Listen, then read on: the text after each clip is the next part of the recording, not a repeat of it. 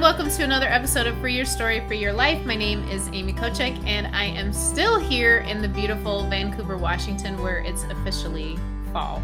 I don't know if it's officially fall, like on the calendar. I'm personally just proclaiming it fall because one, it's 54 degrees outside.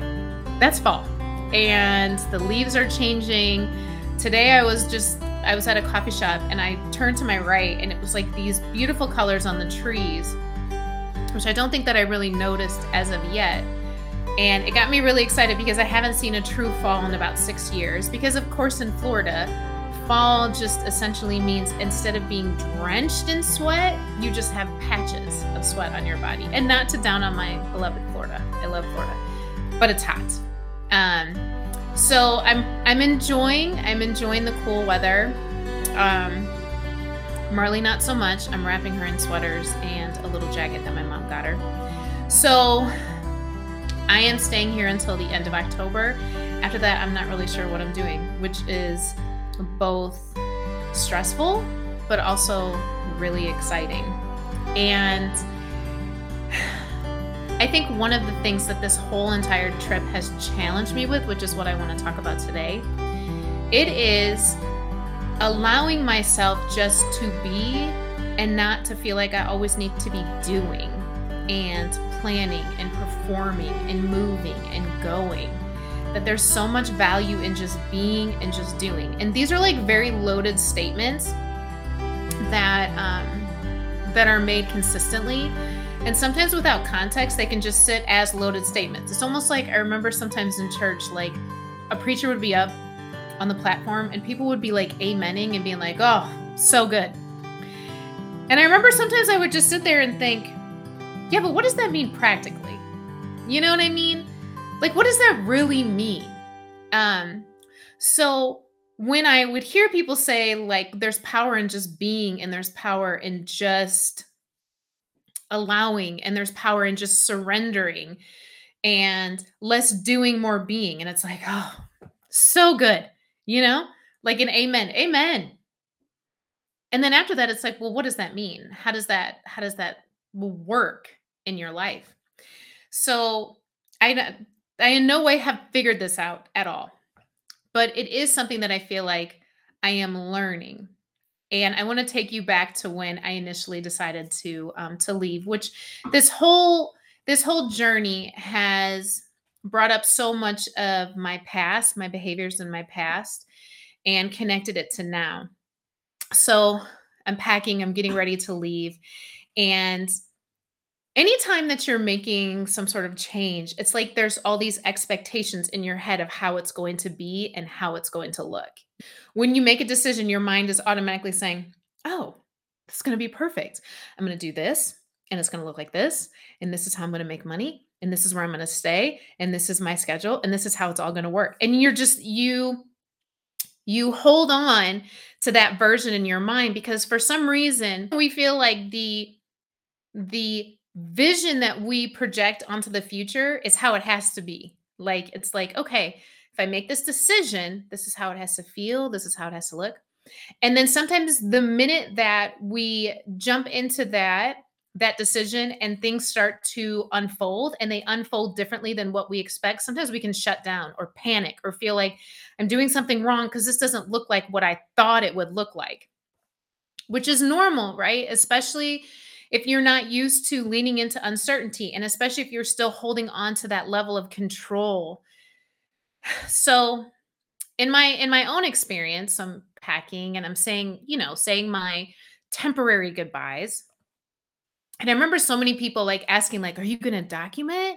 And are you going to share your journey? And are you going to write? And are you going to meet a whole bunch of people? And of course, people are excited for me. They're like, oh my gosh, you're just going to do so many great things.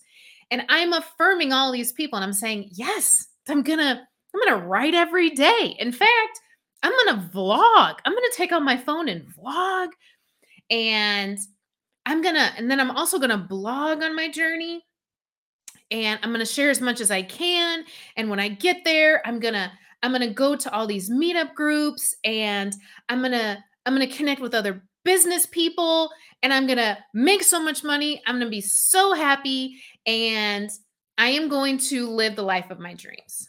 This is essentially all the things that I'm saying as I'm getting ready to go on my journey. And it feels really great to say all these things, right? And to get people's reactions. Oh my gosh, that's so great. Oh, I'm so envious. And I'm starting to really feel myself like, oh my God, the world's not ready, like Amy 2.0. So I'm driving. My first stop is in Baton Rouge. So I drive and it was like a 10-hour drive. Maybe it was 8. It was a long drive. So I get to Baton Rouge and I'm sitting in the Airbnb and I'm still pumped. I'm on this high. So I'd been driving all day and I'm like, there's a city to explore. So I grab Marley and I go walking downtown. And I'm still on such a high and so excited and still like, I'm about to live the life of my dreams. So I take Marley downtown and Baton Rouge has a really cute downtown area. And I'm walking around and all of a sudden this fireworks display breaks out. Now, this is like a few days before the 4th of July. So they're doing a big fireworks display. And I'm like, this is for me. These people are welcoming me. This is how much of a high and how in sync and how excited I am to be taking this leap. So this is me with the fireworks. I had stumbled on a fireworks show. I literally left St. Pete and they had a fireworks show. Not for me, but for me. And I'm here tonight, my first night in Baton Rouge, and they're celebrating my arrival. This is the downtown area. I'm in love. We've been walking this for like 30 minutes. You love? You love? So the fireworks display breaks out, and I'm continuing to walk. We must have walked for 5 miles that night, and I had so much energy. I go home, and then the next day, I was able to meet a friend who has actually been teamed up with me with my business for almost 5 years now. She's one of the most incredible women that I've ever met. And so she lives in Baton Rouge. So I contacted her. So we ended up getting together, me, her, and her son. And I went over her house, brought Marley with, and we had breakfast. And as I was sitting there and we were chatting, we started talking a lot about our history with the church because her and her son have a similar history. I think a different religious organization, but very similar in like the control aspect, the spiritual abuse, the manipulation. And they have been going through their own recovery process. And as we were talking, we were reflecting so much on how much that environment requires of you and how much giving of yourself that environment requires. And I remember her son, and we shared in the similarity of being raised in it, like he was born and raised in it. And I remember him making such a great statement. He was talking about like how the preachers that would preach and his pastor was always so angry. And it was always this like, not good enough. You're not doing right. God's mad. He's, and very much like oppressive and you're not doing enough. You're not being enough. So we start really just discussing a lot of the things that we went through.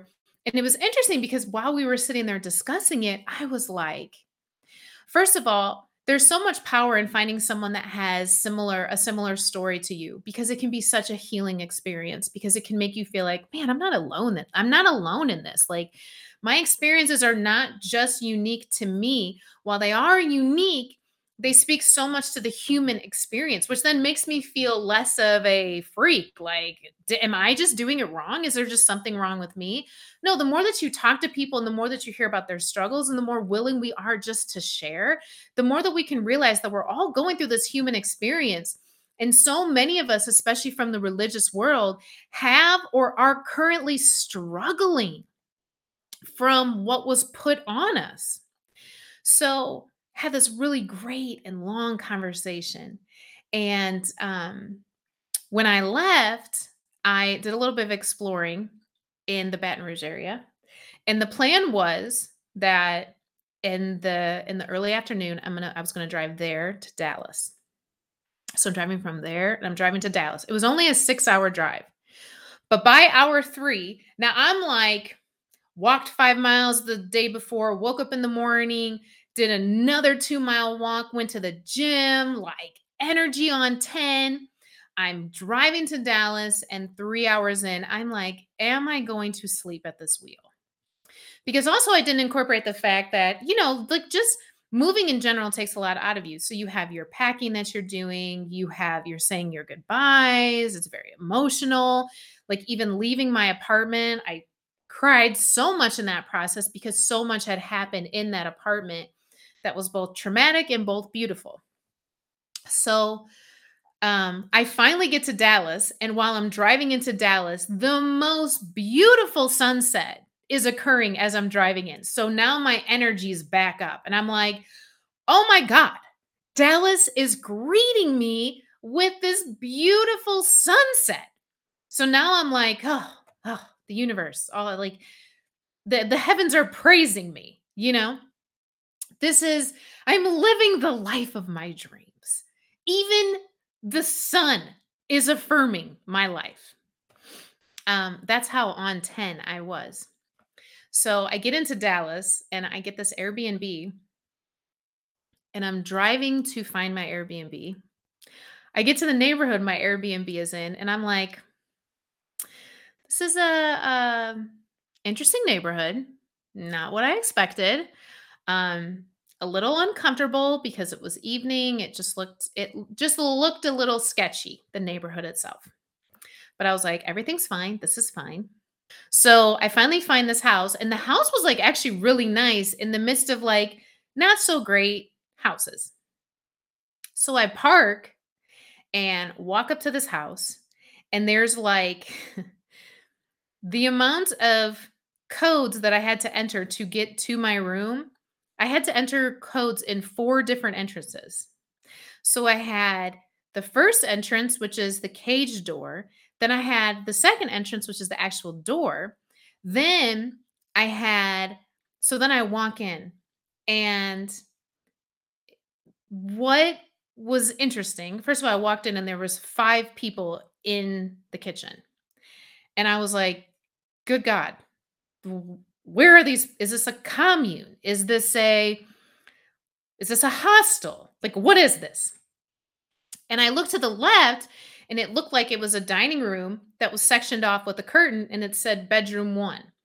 Then I look, so the kitchen is open and I look past the kitchen to what appears to be a living room and there's 2 like sectioned off curtains and it says bedroom 2, bedroom 3. And I'm like, what is this? So I walk in and like I'm introducing myself to people and I'm tired and like they're being really loud and I'm just like kind of thrown off. And they're like, "Oh, like what room are you staying in?" And I'm like, "I think the captain's room." They're like, "Oh, you got the nice room." And I'm thinking, "Oh God, thank you." So I go back to the side hall, which to get into the side hall needed another code, and then to get into my room, I needed a code. So I was like, this is either really strange or genius because this whoever is owning this Airbnb is making a lot of money because they were like, empty space, curtain, that's a room. A corner, curtain, that's a room. It was like, I don't know how many rooms were in this mid-size home, but there was a lot of people in there.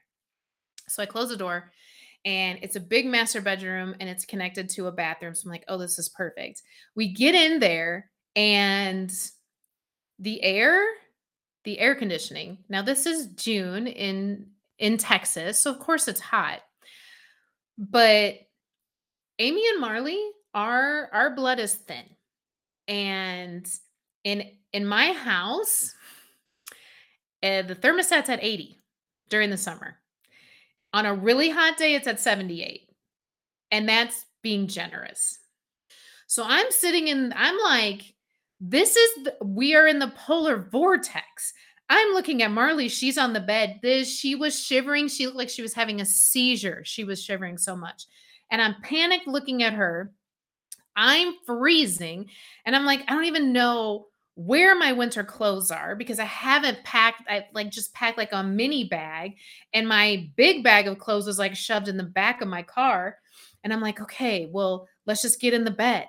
The bed had one sheet and the thinnest comforter you can imagine. So, really, two and a half sheets are on this bed. And I'm like, we will freeze tonight. This will be our last night on earth. And I'm looking at Marley, and now I'm like, what have I done? I've taken this poor dog away from the sun, away from people who love her. And she's here on my journey suffering. And I I sit on the bed, and it's a combination of just being exhausted and like something happening on the journey that was outside of my expectations. It was outside of what I had planned for, right? So immediately I start thinking, what the hell am I doing? Did I just ruin my life? And I know that this sounds so intense, but it was like coming down from like that high, because a lot of times that's what happens, right? When you make a change in your life, I can't tell you how many times I've made major changes and major choices. And initially, I am so excited. I'm like, oh my God, I'm going to do so many great things. It was like when I first started my writing business, the day that I quit the job that I was working, the day that I told the guys that I was working for that I wasn't going to work for them anymore and I was going to start my own business. I literally came home, and the guy that I was dating at the time, I was like, we need to buy drinks and we need to celebrate. And the entire night, I kept like toasting myself. And I was like, to Amy, I'm about to be a millionaire. I am going to have an explosive business, right? And I'm just thinking, oh, I just made the decision. Now life is going to respond because with great risk come great rewards, and everything's going to fall in line and everything's going to work out in the way that I see it in my head. And then I was freaking out because I was like, okay, I'm starting a business, but how do I get clients? I don't know what I'm doing. Right. I just had that nudge that said, hey, this is what you should do. And I took that first step and I was excited. And I was like, now the world will open up, and the blessings of God and of the universe will fall down upon me. And everyone will know what a great writer I am. And I'll make millions of dollars. And a month later, I'm applying at Panera Bread to make bread on midnights. I applied at Amazon to work in the warehouse because I realized that building a business or building something that's just with you is much more difficult than I had planned in my head. And knowing that I still needed to make money, like I was like, I got to do something. I had a bachelor's degree and a master's degree, right? But because at the time, those two degrees, I didn't want to infuse them into anything that would lock me back into a 9 to 5, or that would lock me back into an environment that I knew wasn't serving me anymore, wasn't for me. And they never called me back. Can I just say that? I was like, Panera, did you not see my resume? Do you feel that I'm not qualified to knead bread and to allow it to rise overnight? You know what I mean? When I got the job at Amazon, so Amazon had a warehouse that was probably about 20 minutes from where I lived. And they were hiring for midnight. And I was like, okay, this is perfect.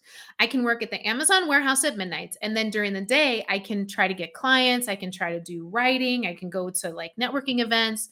This will help me make money, but also build at the same time.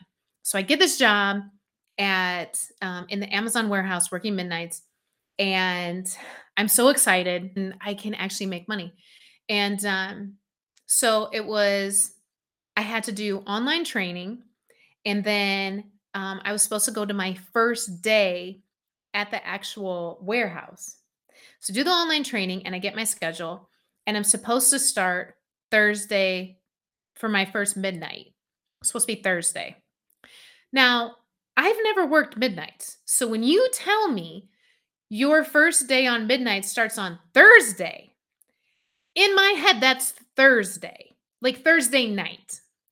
But in midnight speak, Thursday is actually Wednesday, right? It's like Wednesday at 11:59 and then at 12, that's actually Thursday. Even saying it out of my mouth right now is hard. So, I go on Thursday night and I get there at like 11:30 because I want to be on time. And I'm waiting and I'm waiting. I'm like, where are these people? Is everyone else just late? These people are terrible workers. So I'm waiting and waiting. And then finally, people are like going in. So I get out of my car to go in, and people are wearing like vests. And then when they're going in, they have these like cards that they're scanning. And I'm like, was there like a tent around the corner where you guys got these? Like, what are these? So I see a girl who I had met at orientation. I'm like, hey, like, how's it going? You know, where did you get all this stuff? She was like, oh, like, we get it on our first day. And I was like, yeah, today. She was like, no, yesterday. I was like, yesterday. She's like, yeah, our first day was on Thursday, which is actually Wednesday, but not Wednesday. Mind blown.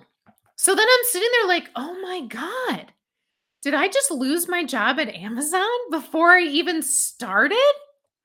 So I go home, and my boyfriend at the time, he's fast asleep. I go home, I'm like, sit down next to the bed, bawling my eyes out. And he wakes up and he's like, I thought you were at work. And I was like, I think I got fired. And he was like, you didn't even start work. And I was like, I know. I was supposed to start yesterday, not today. As with all things, God knows what he's doing. And it didn't work out because it wasn't supposed to work out. But I'm in Dallas and I'm having this moment of like like things aren't going the way that I felt they should have. And I'm feeling panicky. So I go to sleep and it took us a while to sleep to get used to the Arctic tundra that we had found ourselves in. And so I wake up the next day and I'm going to downtown Dallas. Now, when I lived in St. Pete's very dog friendly. And I like to take Marley with me wherever I go, um, for my sake, but also for hers. Maybe more so for me. I don't know. But I enjoy taking her to work with me instead of just leaving her at home. And she's done it enough to where she can just like, I have this little pouch that I put her in and she just sits. So I'm going to Dallas and I'm on the journey. So I'm trying to pump myself back up. Like I'm living the life of my dreams. So I try to find a coffee shop because I needed to get work done. So I go to the first one, can't find parking. I go to the second one, I found parking, but it was like couldn't go inside. So I finally find the third one, and this is like after an hour, and I'm like, okay, perfect. I go inside, have Marley in my little pouch. I walk in, and they're so friendly to me. They give me my coffee, and then they were like, you can't be in here. We don't let dogs in here. And I was like, what do you mean? They're like, yeah, we don't let dogs in here. And immediately I'm devastated. And to be honest, the news itself wasn't devastating. It was just like because I had been on, once again, it's this idea of expectations. The expectations of my journey are not looking like what I thought they should look like. So it's like every moment where my expectations are being dashed, I'm like, did I just make a huge mistake? Because they don't want my dog here. Like, that's being so dramatic. I'm looking at them like, you don't want her? Or tell her. Let her know that you're rejecting her. So I take everything.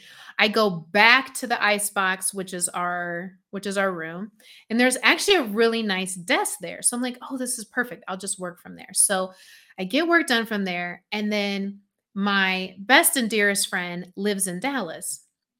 So we had planned to link up that evening. So I get a little bit of work done and I'm feeling stressed, I'm feeling shaky, all the things. And she says, well, I'm going to come pick you up. So she comes to pick me up and we go and hang out at this really nice area in Dallas.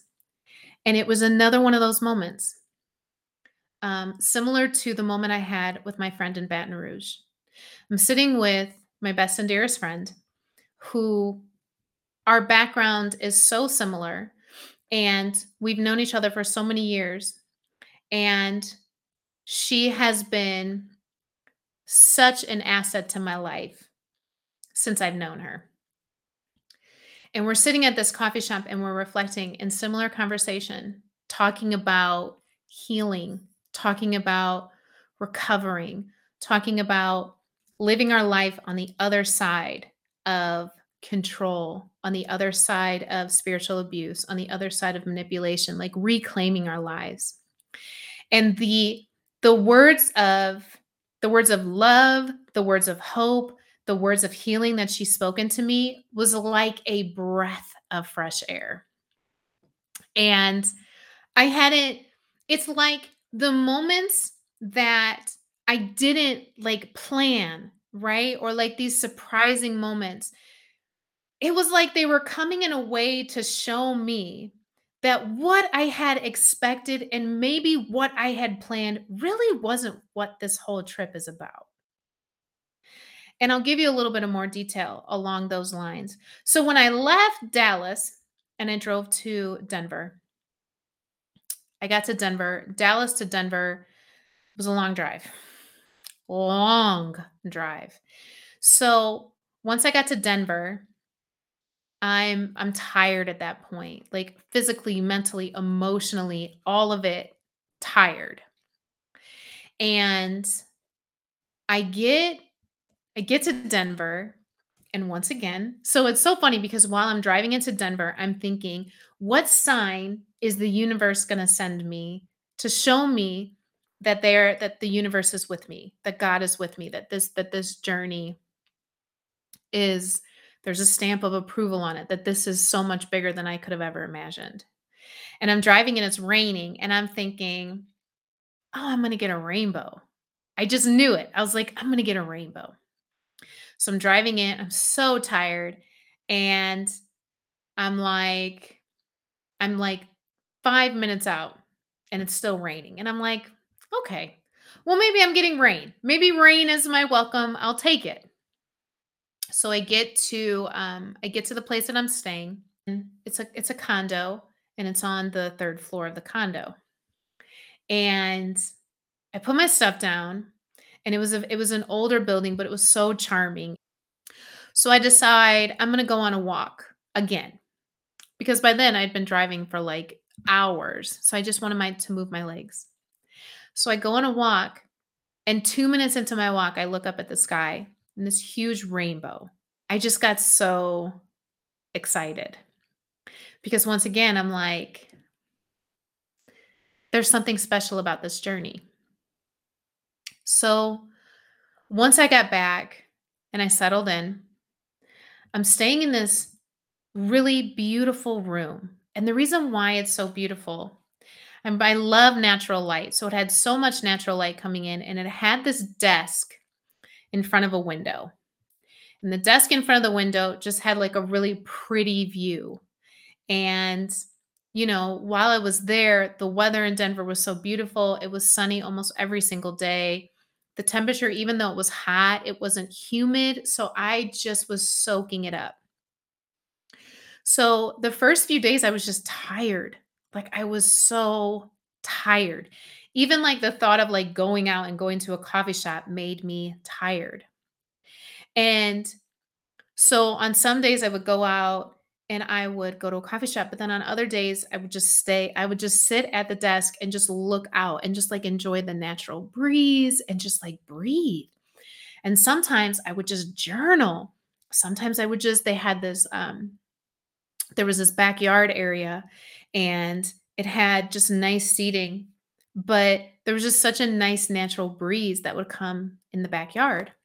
And there were days when I would just enjoy not doing a lot and just sitting.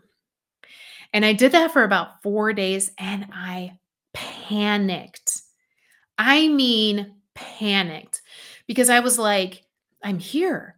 Like, I'm here. I'm here. I'm supposed to be doing. Like, I can't just sit. I drove all the way to Denver just to sit. What will people think? I gotta be blogging. Um, I gotta be videoing. Why aren't I videoing? And I gotta go to cool places so I can video, so I can show people that I'm living the life of my dreams. And it was like I kept having these like panic, panic, panic. And I'm like, God, am I ruining this opportunity? And I mean the level of stress that I was putting on my mind and my body. I felt like I was like shutting down.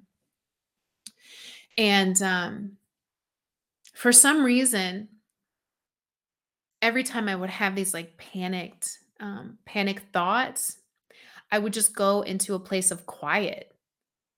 Like I felt like that first month, like the month of July, I felt like the month of July was such a quiet month for me. I worked less in July than I had worked. I can't remember when. I cannot remember when I worked less hours than I did in July. And I just did like a lot of writing, like personal journaling writing. I did a lot of reflecting. I did a lot of walking around, and all of it was just for me. But at the same time, I was still dealing with this inward panic that said, "But I should be sharing it. I should be doing. Like I can't just sit. I've got to be doing something." So I remember one night um I was in tears. I was just in tears because I was like, why can't I why can't I get motivated to do all the things I said I was going to do? Why can't I just be doing it? Like there's so much opportunity for me here like to document my journey, to share with others, to talk to others, to do and I just like I felt like I couldn't. So I went to the back and I was like I was in my doing mindset. I went to the back and I was like, "Okay, I'm going to I'm going to grab my journal." I'm holding my journal cuz I'm going to read something to you. I bought this journal right before I left. Um so I I grab my journal and I sit down and I'm like, I need a vision for my trip. Like, I need to write this down. Like, what is the purpose of this trip? What's my vision? What do I want to accomplish? What do I want to do? I need to write it all down so I can make it come true, so I can manifest it, so I can do and I can get and I can 10x my life so that I can show everyone that I'm living the life of my dreams, so that I can show myself. And I sit in the back and it's like late at night. It was probably like right at sunset. And I'm writing and I start writing and I'm starting to write the things that I want to do, like how much money I want to make and like when I get back to St. Pete, what do I want to have accomplished and what I want it to look like and as I'm writing, I'm getting exhausted. Like literally just writing what I want to do, like the vision, I was like, God, this is so much work. Like all of this is so work driven. All of this is so doing driven. And I swear to you as I'm writing, I hear stop it. So I put my pen down and I stopped writing and I took a breath and I picked my pen up again and I started writing. And the writing now did a whole switch. And I'm going to share with you a little bit of what I wrote, but it says, "This year I'm being led to where I don't know. There are visions that I have, but they pale in comparison to what my reality will be. Great love, so much money and abundance, friendship that is healing and uplifting, adventures within, discovering, forgiving, laughing, crying, sights I've never seen before. This journey wasn't to do, it was to be. Look who you are being. Just allow and don't force. When it involves working or striving, you try to control it. You try to manipulate it. Just breathe. Do you see the signs? Just breathe. Love is guiding you. It gives me chills just reading it, to be honest. And the crazy thing is, and the crazy thing is that every single day when I would go out on these walks, I would just see these signs that would say, just breathe, just breathe. And I didn't know why, like, breathe. And as I started to do research on the power of just breathing, how much life comes inside of you by just pausing and breathing. And after I wrote this, I went inside and I started crying because I realized how much of my life has been centered around doing and striving and working and pursuing always. That it's always go and do and more and just sitting and being like that didn't even enter my mindset. And when I wrote it, I felt like this as interesting and as counterintuitive as that is scary. That scares me because there's nothing that I can quantify with that, right? Like if I'm doing, I can quantify it. I can say, I'm successful because of these things that I can see, because of these things that I've gained and earned and I hold in my hands, and then I can show people. I'm good and I'm successful because of all I'm doing. Don't you see? Don't you see these accomplishments and the things that I'm doing? Love me, validate me because I'm doing. But when I switch it and I say, and I'm being told, no, just be like what your what your life is going towards is not going to require striving, and it's not going to require forcing or manipulating or grinding until you can't keep your eyes open. It is being led. It's surrendering to life. It's surrendering to what is. It's stopping this rat race in my head that says, I'm not enough now. I won't be enough tomorrow. And I'll never be enough until the day I die. And my last breath will be, I didn't do enough. That's where my life was headed. And after I got that message, um, I felt like I could breathe. And it's still a daily chore for me to not feel like I need to go into high energy work. Because I was thinking about the standpoint of my past. And so much of the expectations that I had on this journey, I thought this is just going to be a journey where I'm able to meet different people and I'm going to grow my business and I'm going to grow myself. I'm going to make, I'm going to make so much money, and this is going to be it was all doing based, right? And I never incorporated healing into it because I didn't think that that was the focus of it. That wasn't my expectation. But once I got into it, it's like every part of this journey is like this consistent, repeated message of healing at a deeper level. Because even the conversation that I had on the way to Denver, right? Those 2 stops with those 2 beautiful women, it was like this the precursor, the preview of what was to come. Like the things we talked about and the life that they spoke into me and the focus of those conversations, it was all about deep inner healing. That so much of my time in therapy focused so much on the past 5 to 10 years, which I needed it. It was like I needed the immediate addressing of what had occurred in the last 5 to 10 years, and to really heal that, to feel like a functioning human being. Um, and at the time I was dealing with clinical depression. I felt like I could barely put get my head off the pillow. And then my dad died within 6 months of me starting therapy. So then it was dealing with that. And it was going through the grieving process. So I'm grieving my dad. And then I'm also grieving a life that I had walked away from. And I'm grieving people who had walked out of my life. And I'm grieving a community. And I'm grieving a belief system. And I'm grieving a life that I had given away. So all this like grieving. And it had hit so many of those points and had been such a lifesaver for me.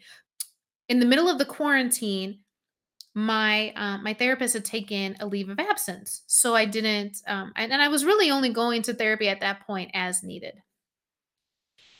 And at the beginning of this year, I started saying, I feel like the next level of healing is going into my subconscious. It's going deeper. It's going into young childhood Amy. It is tapping into a um a part of me that I've long forgotten, and a part of me that I haven't touched. Because the parts that I've really touched are the ones that they're conscious. I can reach for them easily. But a lot of the pain and a lot of the damage was done during a time that I didn't even realize the level of hurt, or I didn't even realize the level of distortion that was occurring that would then impact me years later. So I started thinking about the the difference between the being versus doing, and what it was within me that connected so intimately with the doing part of me, and that like actions and working and striving were so embedded to me into me that I know nothing different.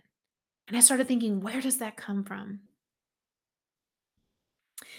And I thought about the the teaching from a young age. Certain things that we say to kids and the way that we teach kids, I think that we do a disservice to ourselves when we don't remind ourselves how malleable and pliable a child's brain is, and also how significant that time period is in your childhood, and how the things that you're implanting in a child's brain will follow them for years upon years, and they'll have to do the work to reverse a lot of detrimental teaching. So, from a young age, I was thinking about the first thing that I'm introduced to as a child is that you were born dirty, that you were born bad, that you were born in sin. You were shaped in iniquity. So, because you're born this way, God cannot love you. So, He cannot love you this way because you're dirty and you're not good. You were born evil. So, because you were born evil, God can't love you. But the way that He can love you is if you follow this formula. So, for me, from the stand, if I think about how would a child receive this, right? Because you have to remember this is a child's brain. So then the idea became, in order for me to receive the love of God, I had to go through these steps to receive his love. So automatically, the first introduction I have with love is that it's transactional, that I'm not good enough, but I'll be good enough once I go through these activities. And these activities will prove to God that I am good and that now he can love me. So but then it becomes counter because even when I've challenged this belief before, the statement is, well, God loves you unconditionally. And I'm like, but that goes against the teaching of that God can't love you when you're bad. When you're a sinner, it separates you from his love. Something can separate you from his love, which means his love is conditional. So now I have to go through these steps to prove that I'm worthy of love. But I'll never be worthy of his love. I even think of some of the songs that we're singing in these environments. The amount of times that I've said out of my mouth, I'm not worthy of your love, that you're so much better than me. I'm filthy. When you hear messages like that, it puts you in a state of fear. When I think about how much of my life was lived in fear that I wasn't doing enough because it was never enough. Because I had to make sure that when you go through the day, did I pray long enough? And when I prayed, did I pray the right things? Because if I didn't pray the right things or in the right way, or if I came before God and I didn't praise him first, then will he be mad because I'm supposed to enter into his gates with thanksgiving and into his courts with praise? But if I'm just asking him for something, then I'm wrong because I'm just being selfish. Don't just come to God to ask for things. Okay, so now I gotta, okay, let me make sure I'm coming, thank you, and I'm praising. Okay, so now I can ask something. Okay, but you love me unconditionally, but if I don't feel your presence or you don't answer my prayers, then I have to question, well, is it because I'm sinful? Is it because I'm sinning? Like even when I look at scriptures that say if you look upon a woman in lust, you've already sinned.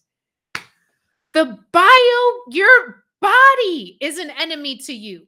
The biochemical response that happens inside of you, you're responsible for. So if I look at somebody and I'm like, oh God, like, it'd be really nice to have sex with that person. I've sinned. Even though biochemically your body will have a response to something. And it's like if I have a negative thought that comes into my head, I've sinned. But many times our thoughts, you cannot control them. So now I'm trying to control my body. I'm trying to control my thoughts. I'm trying to make sure when I wake up every day, did I pray enough? And then if I prayed enough, did I pray the right kind of prayers? And then, okay, if I went through the day and I interacted with someone, I got to tell them about God because from a young age, I'm taught that whoever's in your life, you are held accountable for them. That if I don't witness to you, if I don't tell you about the love of God, if I don't convince you to be saved, then at the end of my life, when I am at the judgment seat in front of God, and this person who I didn't tell about Jesus, they end up going to hell, their blood is on my hands. And this is being taught to me as a child. As a child. So the level of responsibility to do and to strive and to keep working and never just being, because you're not good enough just being. Because I don't care if you're saying, well, God loves you just as you are. Yes, but all the other messaging that you're telling me is negating this message that you're saying that sounds really good, right? This sounds really good. If God loves me just the way I am, period, end of story, move on. Instead, it's God loves you just the way you are, and here is everything that you need to be doing. It's like the idea of, well, God will withhold himself from you. God won't speak to you if he's upset with you. If you can't feel God, well then what are you not doing? You should be doing something. And then when I think about the church environment, how I received affirmation was in the doing. Like, you can't just come to church and not be involved in a ministry. You've got to be working because that shows that you love God. Because if you're not working and you're not in some sort of ministry and you're not giving, then that shows that you don't love God. You can't love God like that. That's being lazy. And God wants you to work, right? The the fields are white and ready to harvest. God's looking for laborers. The laborers are few. So let's go. Let's work. So now you got to be involved in every ministry possible because you can't just sit, because if you sit, you're lazy and you're selfish. So now you got to do, right? So you got to be at church all the time because you got to be doing these ministries. You got to be working. This is God's work. This is not the church. This is not man's work. God's asking you to do all these things, not man. And then in your day to day, what are you doing for God today? What are you doing to prove yourself to God? And then when God gives you his love, when God gives you blessings, you can't just hold on to them. That's selfish. You have to give them. So even receiving love became transactional. And I don't even know if that was love. Receiving something, receiving a feel, whatever you were receiving, you needed to give it. Sometimes I really struggle with this concept because I think it's easy. I think it's easy to say, especially when someone comes out of the church environment and they're tired. A lot of times people come out of the church environment and it's just frustration. It's like, I'm at the end of my rope. I feel like I've done it all. What more is there to do? I've been I've been involved in all the ministries. I did the Saturday morning door knocking. I did all the special services. I taught Sunday school. I gave 10% of my income plus offering. I've, I fast. I pray. I read my Bible. I'm doing that every day. But yet and still it's not enough. It's not enough. Even thinking about the way that these things were taught, right? Like spiritual disciplines, things that you need to do. Like I need to do these things so that I can deepen my relationship with God, whatever that meant.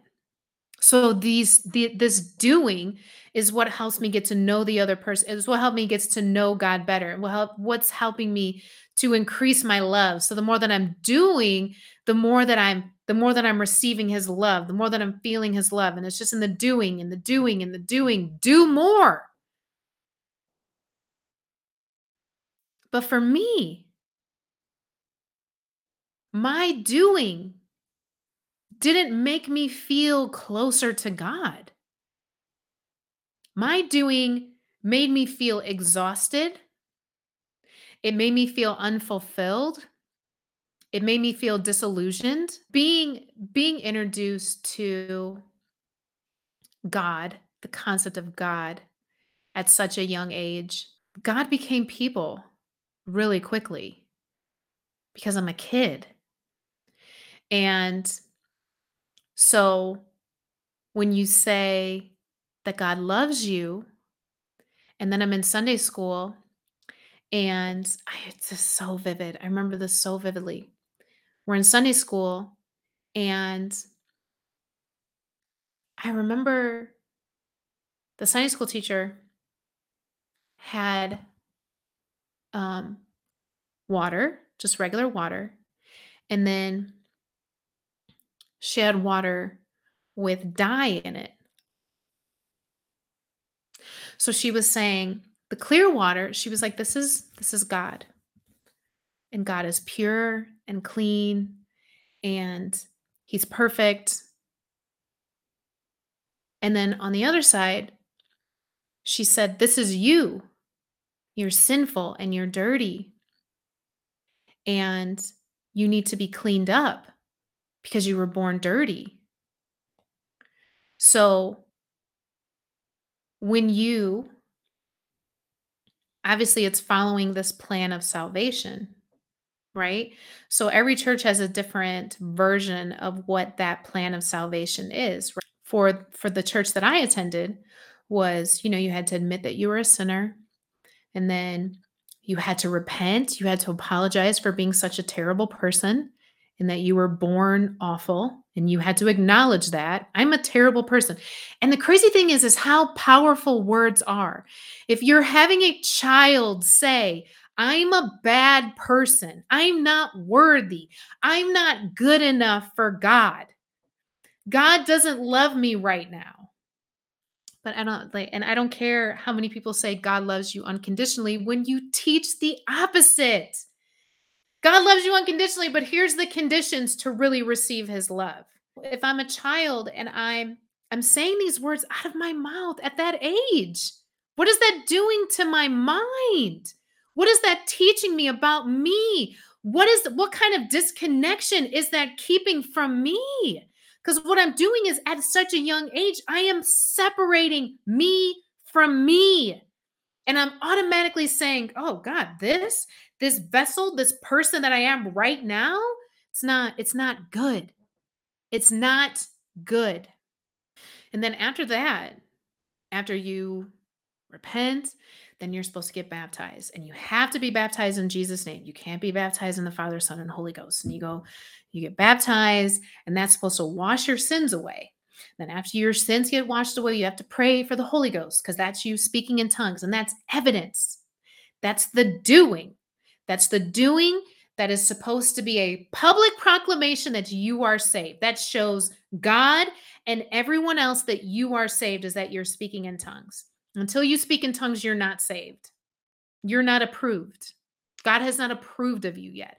But when you speak in tongues, that's your approval. And here's the catch: once you get saved, we used to always say, you're not once saved, always saved. That means that every day you have to strive to remain saved. So there's never just a being.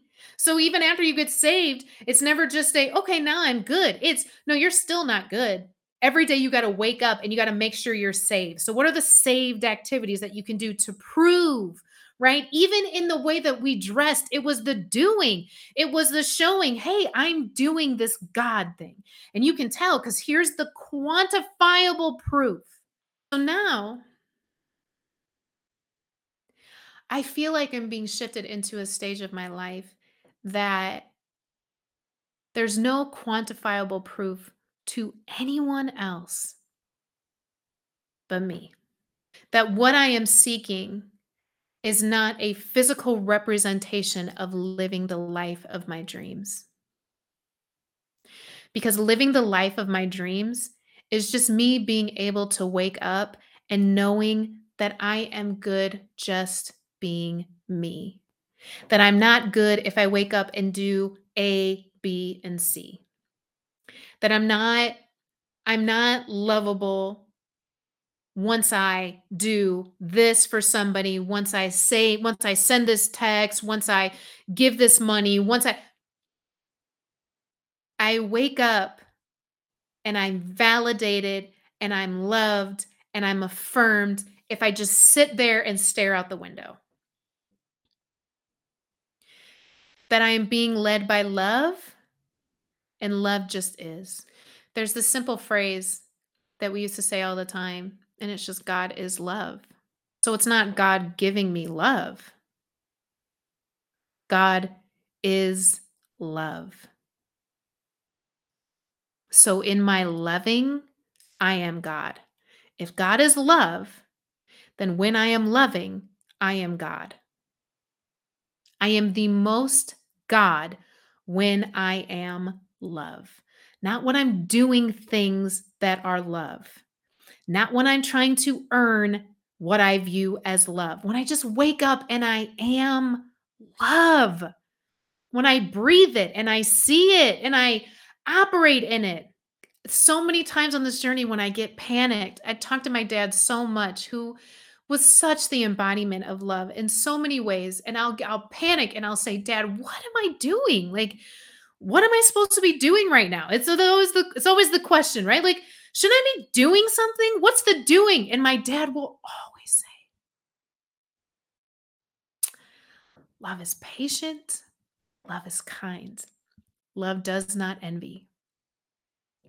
Love bears all things. Love believes all things. Love hopes all things. Love endures all things. Love never fails. And I remind myself that the journey is not about doing, the journey is about being. And if I want to live the life of my dreams, if I want to be God and be close to God and be spiritual and be connected to nature and myself and people around me, then the task is being love. And that's it. That's it. I feel like everything else that was infused into religion, into church, God distorted so much beauty, distorted so much into a performance based factory well, workhorse type of environment that I feel like veers people so far away from what the true essence of the gospel is, which is love. And love is simple and it is personal and it is singular to the person that's experiencing it. And all the things that we use to show the doing of our lives many times are not rooted in love. It's rooted in sometimes, especially for me, it's rooted in a lack of love. It's rooted in anxiety. It's rooted in insecurity.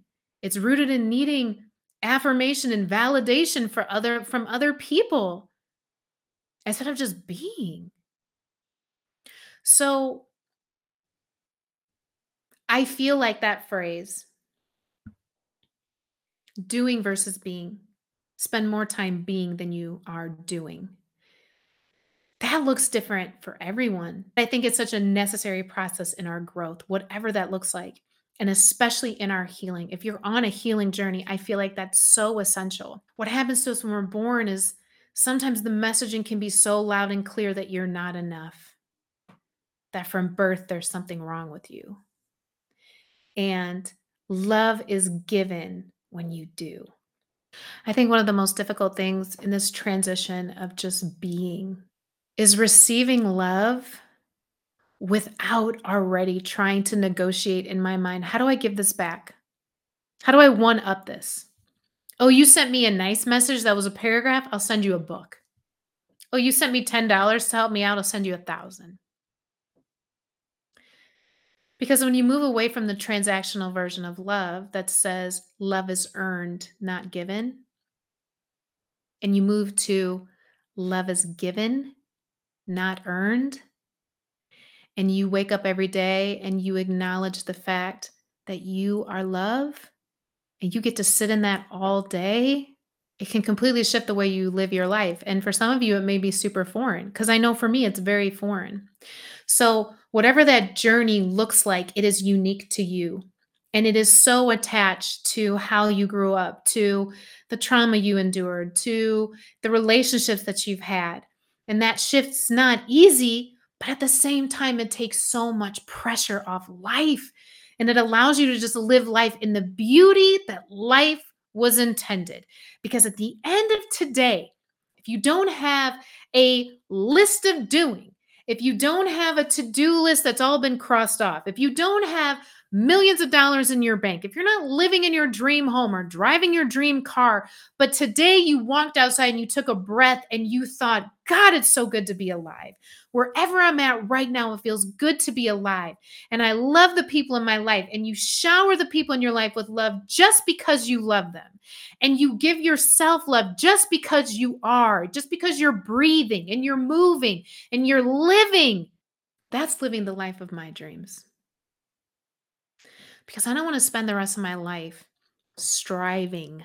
Because at the end of that striving, I think that what I'll find is a watered down version of Amy that's tired and burnt out and completely unfulfilled.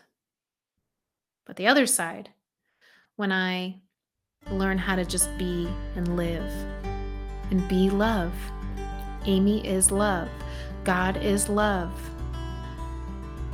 Then at the end of that is everything I ever wanted, truly wanted and desired, and even more.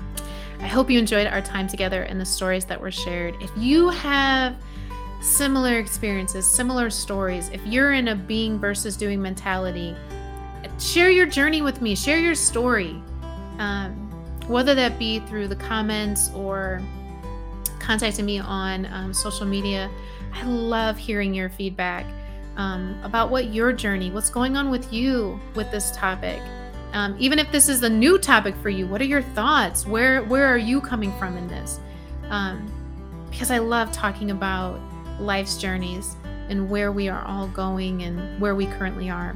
So I hope to hear from you all. Thank you so much for joining me, and I will see you next time on another episode of Free Your Story, Free Your Life.